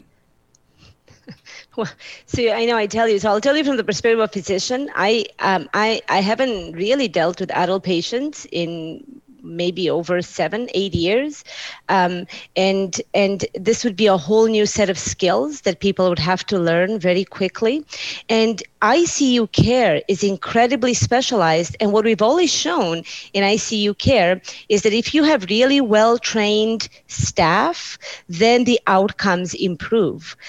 I'll just leave it at that to say that if, it probably the opposite is also true, that if you don't have really well-trained staff, how can you expect to have the same kind of outcome? If you look in a perfect world in an ICU, you have one nurse to one intubated patient because that patient's needs are so many and they need so much care. And when you have to divide that's when outcomes change. So this is the part that I think people don't always understand. We're dealing with incredibly specialized care and patients who have extreme need. And I will just say that if I were to be in ICU, I wouldn't want myself to look after me. And I would want, that adult ICU staff to be in charge of my health. But we'll have to do what we need to do if and I know many of us will step up to help our fellow Canadians, but we can only do it within the constraints of what we're trained to do. Yeah. Arlene, when you take a look ahead at this country that you're so proud to call home, when the dust has settled on this, let's say 2 years out, how do you hope that Canada will look a little bit different, or what evidence are you seeing that maybe it's on its way there? Well, I hope that we have learned an appreciation for entrepreneurs and for small business and for the efforts that they put into our communities and what they mean to us. So I hope that as we come out of this, we will again support and recognize how important they are to the fabric of our, not just our economy, but to our communities. And so I do hope that we come out of this stronger as entrepreneurs and business people, recognizing the need to not just support big business, but to clearly support small entrepreneurs who are doing everything they can to create jobs, to help the economy. I hope that we are a country that will be kinder and less political and more human. And I hope that we're a community and a country that will put effort, as Clara is so eloquently said again, into healthcare. We need to not just build our mental health care efforts from the ground up, but we need to really take a hard look at our public healthcare system and support it both financially and economically against all areas. We need to fund. We have to fund what matters to us. And we have neglected our healthcare system, and we are paying the price for that today because there aren't enough there isn't enough funding for hospitals. There isn't enough support of doctors and healthcare workers and the ability to train them and get them into our system. There isn't enough support for them once they are in here. This is, I think, a crisis for Canada. So when we talk about the future, I hope we are funding mental health care. I hope we're thinking about the outcome of this pandemic as it relates to obesity and other areas where people are getting really trapped into their own selves because they're home all the time. They're not taking care of themselves. So we have to think about how do we help people get healthy again. So I'm kind of thinking about all the bad things in order to say what I want for the future, but I want a healthier country. I want a country that cares more for each other. I want a system that actually is funding the right things, not the wrong things. We spend so much money on so many things. And I want to know that those dollars that we give, whether they're through tax dollars or however we fund, that those dollars are actually acting in the best interests of our country, not being wasted on frivolous things that are politically driven, that are not going to drive any outcome for us as humans. So I want accountability, and that's what I hope happens in the future. Yeah, well said. Kim says yes. As you're saying this, she's typing. She says, my clients are small business owners. We've hustled hard to pivot businesses. My business kept their business going, which kept other people's businesses going, says Kim, but we're tired. And I think that's, absolutely exhausted. And some people financially have taken such an enormous hit from this that it's a conversation that demands to be had. And I love the optimism, Arlene, and essentially your mandate to try to keep politics out of it. Now, everything is politicized. We understand how things work. We're not in some panacea here that we don't understand with our rose-colored glasses, but at the same time, it needs to be taken out. I have to ask you about this. We talked to Dr. Joe Vipond. He's an emergency doctor on Monday. He had tweeted out essentially a warning. He was taking a look at the numbers, and here it is. I mean, he was essentially saying, like, we got to be careful. Like, Calgary doctor says Alberta ICU admissions will soon exceed the second wave. Former Dragon, Brett Wilson well, Arlene, comes out and says, Calgary doctor. He says he's not a Calgary doctor. He's an NDP voting doctor. And he goes like this. Joe Vipond steps up and says, I'll donate $100,000 to the food bank if I'm wrong. Why don't you step up? And then, Arlene, you had the doctor's back. You said, I'll match up to $10,000 for the Calgary Food Bank here, and keep up the hard work fighting COVID. And thank you. I'm sure you're all exhausted, you said. Thanks to you and your healthcare working colleagues, whatever your politics. That was huge for you to step up like that, to speak out essentially against W. Brett Wilson. What prompted you to do that? And what insight do you have into the way that your former Dragon is conducting himself on social media as of late? I don't believe that anybody should go against somebody, a healthcare worker, a frontline worker, for their politics.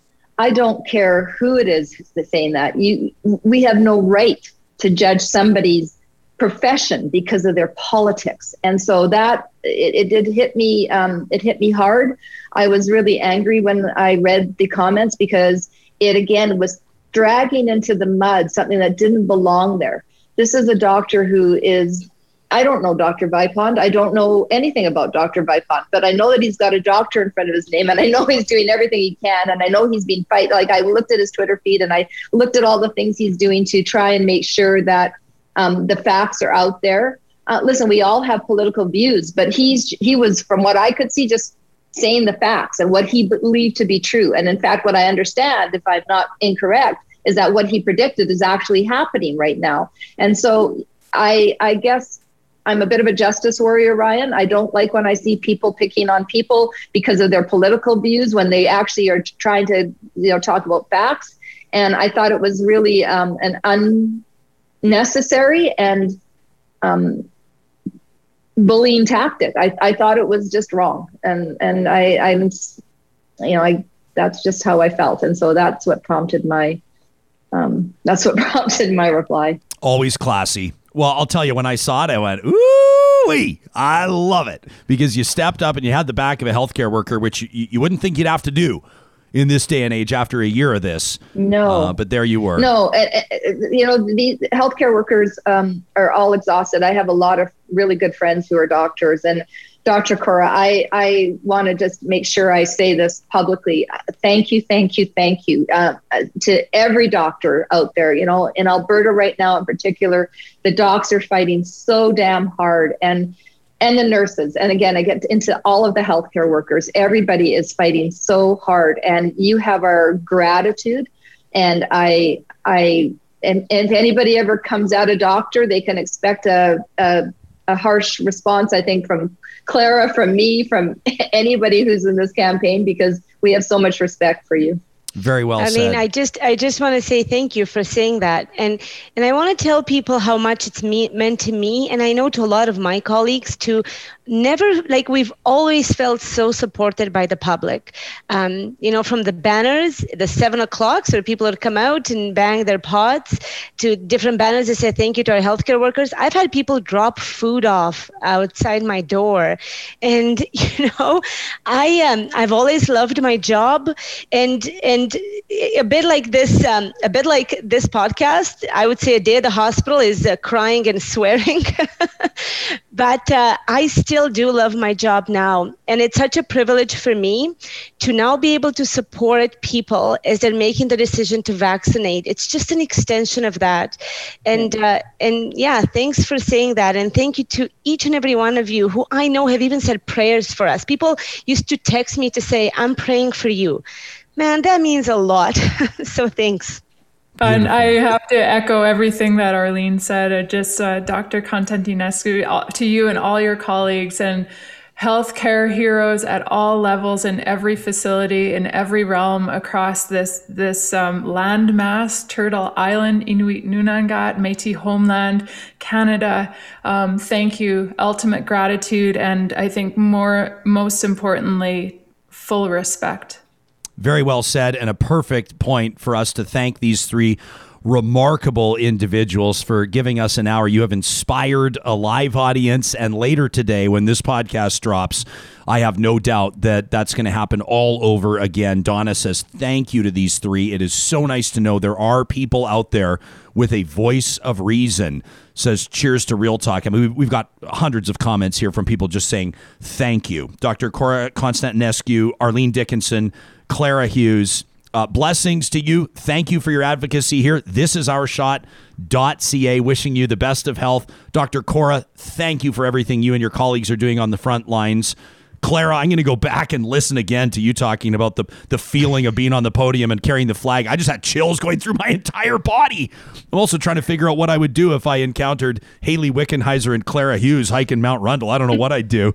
You guys would look, I'd have a couple beers in my backpack. You'd probably just shake your head and keep going. Arlene, it's so nice to reconnect again. Thank you to the three of you.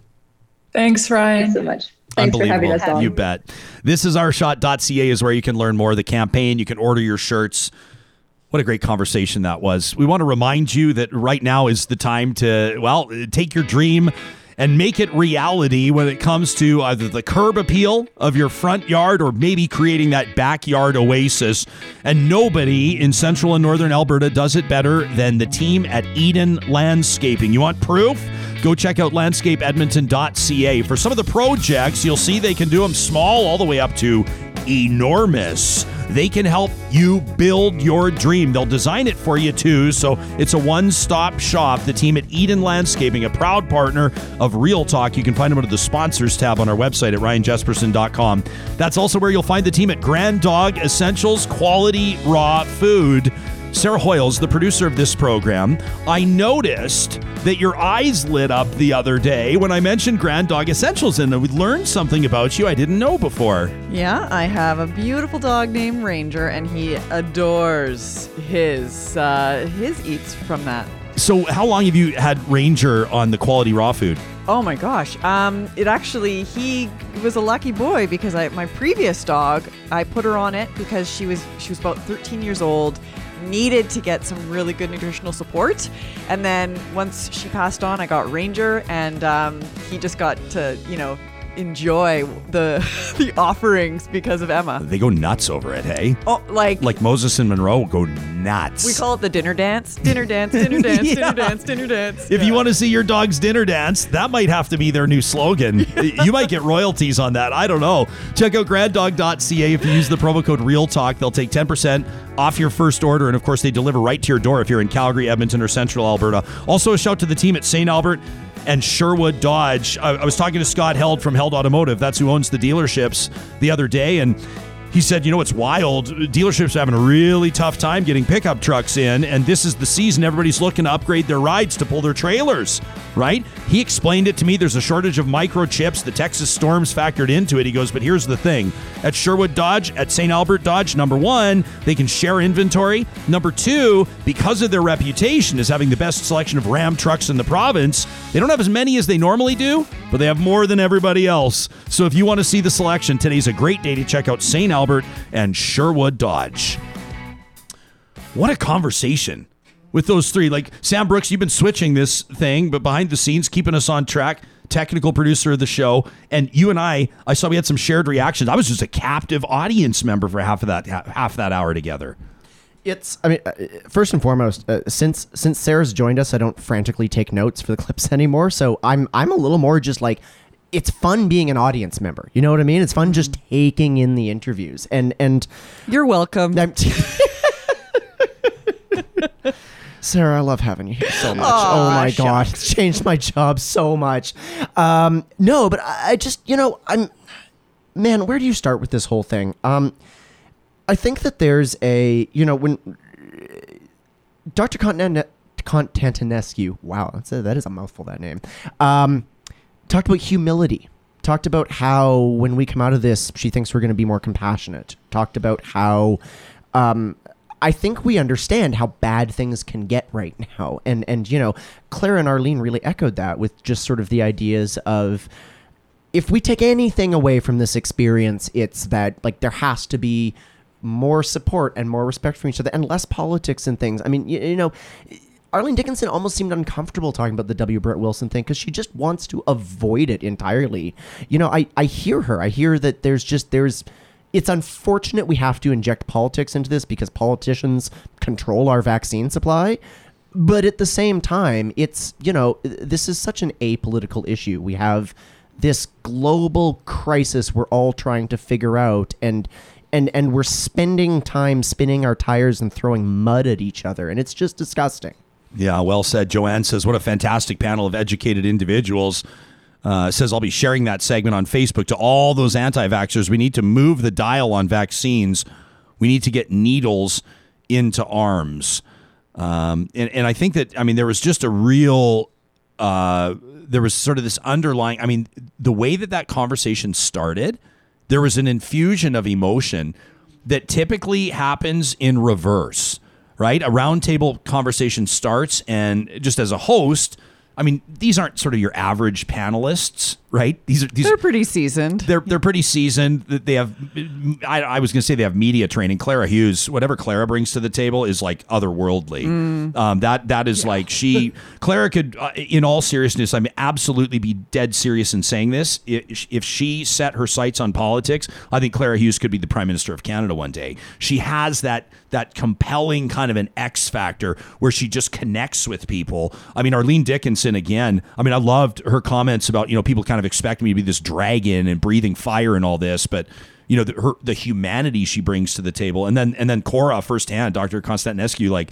her perspective. It was just amazing. But typically in a roundtable, it starts, everybody gets warmed up and gets into it, and then you'll hit that peak or that emotional moment. This one was just right out of the gates, and I was feeling it too. I don't know about you, but that was amazing, and the audience was connecting too. That kind of felt like, and we've had some wonderful and powerful moments here on Real Talk. That to me was a top 5. I thought that was amazing. It was really incredible. I don't want to be like a Debbie Downer, but the talk about we need to come together. It needs to be not as political. I don't know that we can back up from where we are. I don't know that we can get reset. I feel like it's been made a very divisive topic. It's been made political, to Sam's point. And I don't know how we, switch into reverse and get out of it. It's, people have drawn their battle lines, and people are in their little echo chambers on their different social media accounts. So how do we, it's a bigger question, and I don't want to say, I truly believe in vaccinations, and I truly believe that it's important that we come together and we think about the we, not the I. But some people are really far down the rabbit hole on the other, going the other direction. Yeah, I'd like to touch on the Brett Wilson thing. And I've already talked about this clown more than I prefer to over the course of a month. But for me to be, to say not a Calgary doctor, an NDP voting doctor, number one, you don't know how the doctor voted. Number two, what are you implying? That there's a partisanship here? So what the fuck do you call your comments, Brett? Are you not a partisan? Are you not a blind partisan? He is the richest idiot I've ever seen in my life. He proves you can be rich while being a complete fucking idiot.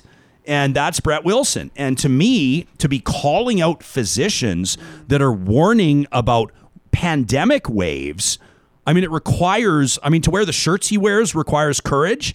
To speak out publicly like you know more than a doctor, I don't even know what that is. That's just mediocre, middle-aged white guy energy. That's what that is from Brett Wilson, who, as far as I'm concerned, should delete his Twitter account and save whatever face he's got left. And while he's at it, maybe clean up his orphan wells. Brett Wilson, why he has this should just be trash talk right now. Why Brett Wilson thinks that he is in a position or standing to comment on anybody else's opinions while he is part of the problem on a number of fronts. And I'm looking into the camera lens because I know he's going to see this. Brett Wilson needs a heavy dose of reality, and he needs to back off calling out public healthcare workers and healthcare professionals, let alone emergency doctors in the middle of a pandemic, because he thinks he knows the way they vote. The evidence is everywhere. Alberta is in serious trouble. And if you right now are doubling down on supporting the Alberta government for whatever reason, whether it's to save face or because you think that in some way your voice is gonna change the statistics and make reality unreal, think again. Statistics and numbers do not lie. Hospital admissions and ICU statistics do not lie. The numbers are there. The evidence is there. And I don't blame members of the public for pushing back big time on this. I don't know where that guy gets off. It absolutely drives me nuts. But Brett Wilson has a big voice. He's a prominent personality, right? He's part owner of a National Hockey League franchise. If I'm the Nashville Predators, seeing the way that this guy runs his mouth, I don't know why he's... But the same thing, he's going to throw his garden parties, right? When people can gather again, and people en masse, thrilled to get the invitation to the garden party, will start to show up. And I wonder at what point are people with self-respect going to start to disassociate with this guy? Because in my mind, he represents the absolute worst of humanity in the way that he approaches or talks to healthcare workers. I can't stand it. And I've had, quite frankly, enough of it. For healthcare workers, for frontline professionals to be facing public attacks. Something happens when a guy like Brett Wilson calls out an individual on Twitter. The army of followers, it's like a dog whistle. It's so dangerous. It's so dangerous. And the repercussions, you may say, well, I don't know if W. Brett Wilson's actually nuts or if that's just the character he plays on social media. He's actually a really nice guy. I went to a conference that he spoke at. Doesn't matter. It doesn't have to be him. It can be somebody that is acting, that perceives that Brett Wilson is tapping them on the shoulder to go do something. And Joe Vipon, to me, when we talked to him on Monday, showed remarkable courage, showing his face on the show and coming out and speaking out about this. But even he didn't want a lot to do with the scuffle. Dr. Joe Vipon, because he's a professional, wanted more to talk about getting people vaccinated, recognizing the strains on the healthcare system, battling misinformation, etc. Nobody really wanted to be dragged down into the mud, but Brett Wilson dragged him down into it. It was kind of... It was a microcosm of the bigger of what Joe Vipon is trying to address, and staying above the fray. But he was by that tweet coming at him, it was demonstrating. It was almost not funny, but it was almost funny that he was like, do you realize what you're doing? You are demonstrating the exact point that there is misinformation, that people are making this political when it should not be. There are people in hospitals who are dying. Our numbers, just earlier we were talking about the news, and we are at the highest rate now, the highest rate of COVID for the entire pandemic. We've been at this for more than a year. So how have we not learned? And why haven't we learned to listen to doctors around, make sure you get the vaccines, stay masked, keep social distancing. All those things are still in play. And I know it's hard. It's very taxing, but we also didn't need to be here. We didn't need to be at this spot. Yeah, well said. You can let us know what you think about what you're seeing here on the show, what you're hearing. Our inbox is always wide open, and we love to hear from you. Talk at RyanJesperson.com. If you're hitting us up on Twitter, either live during the show or later in the day, heck, over the weekend, make sure you use the hashtag RealTalkRJ. That's how we can keep an eye on what people are talking about and what matters most to Real Talkers. In just a second, we're going to get to. I've seen some people on the live chat saying, "Well, what's Jesper going to do about trash talk here?" Because the week is ending on such a high note, and I hope people don't see trash talk as a negative segment. Trash talk is a chance for you to blow off a little steam, and we could stand to use, quite frankly, because trash talk often gets very political. We could stand to receive a few more that are, comical, funny, something you wanted to say to somebody in traffic. You're going to hear one today, a guy writing in about his neighborhood, nothing to do with politics. Trash talk can be a lot of fun, and we encourage you to submit those throughout the week for our review, if you will. This is just a quick reminder. The team at Clean Air Club this weekend into next week and moving forward wants you to breathe easy and save money. They're in the furnace filter business. When's the last time you changed yours? Go down, have a look at it, pull it out for a second, and try not to gag. If it's been a while, you'll be shocked that all the air going through the vents in your home is passing through that filter. You're supposed to change them on a regular basis. They keep you on track. They deliver furnace filters to your door, and you pay less than you would in store. You can sign up today at cleanairclub.ca. A big shout out to the team at Kubi Energy. We have some amazing submissions for positive reflections coming up on Monday's show. Hey, Sam, how would you characterize in one word those photos, those wolf photos that we received? Now you've given it away, but I would say one word, majestic. Majestic. Perfect. A listener, a viewer sent in these. We're going to show you some wolf they shot him themselves, like with a camera, by the way, with a camera. Unbelievable. It's how we get our week started off on a positive first step. Kubi Energy, solar installers across Western Canada, headquartered out of Edmonton with an office in Kamloops, industrial, commercial, residential. They've got you covered. They can answer all your questions about green energy and how to make that transition. Heck, the founder of the company, Jake Kubiski, made the career transition himself from oil and gas into solar. It's a great story. You can learn more at kubienergy.ca. Also, a big shout out to the team at Local Waste. For more than 25 years, they've been doing business locally owned and operating, and integrity is what they are all about. They're not going to get you signed up for a big bin if your small business doesn't need it. They'll start you small. As your business grows, so grows your relationship with Local Waste. You can check them out online at localwaste.ca. Ask for Lauren, Chris, or Mikkel, and you can find them under the sponsors tab on our website. Every single Friday, the team at Local Waste presents a little something we call Trash Talk. All right, this one from Robert, who sent it in to talk at RyanJesperson.com. Hey, to the guy in the fancy car who rips through our neighborhood while my kids are trying to sleep, I have 2 pieces of advice. Number 1, you were made perfect, whole, and complete. Not everybody is destined to wear size 13 shoes or extra large gloves. You will find your someone, but this is not the way. And number 2, he says, Ryan, if you could tap into Jim Carrey's voice in Liar Liar, stop breaking the law, asshole!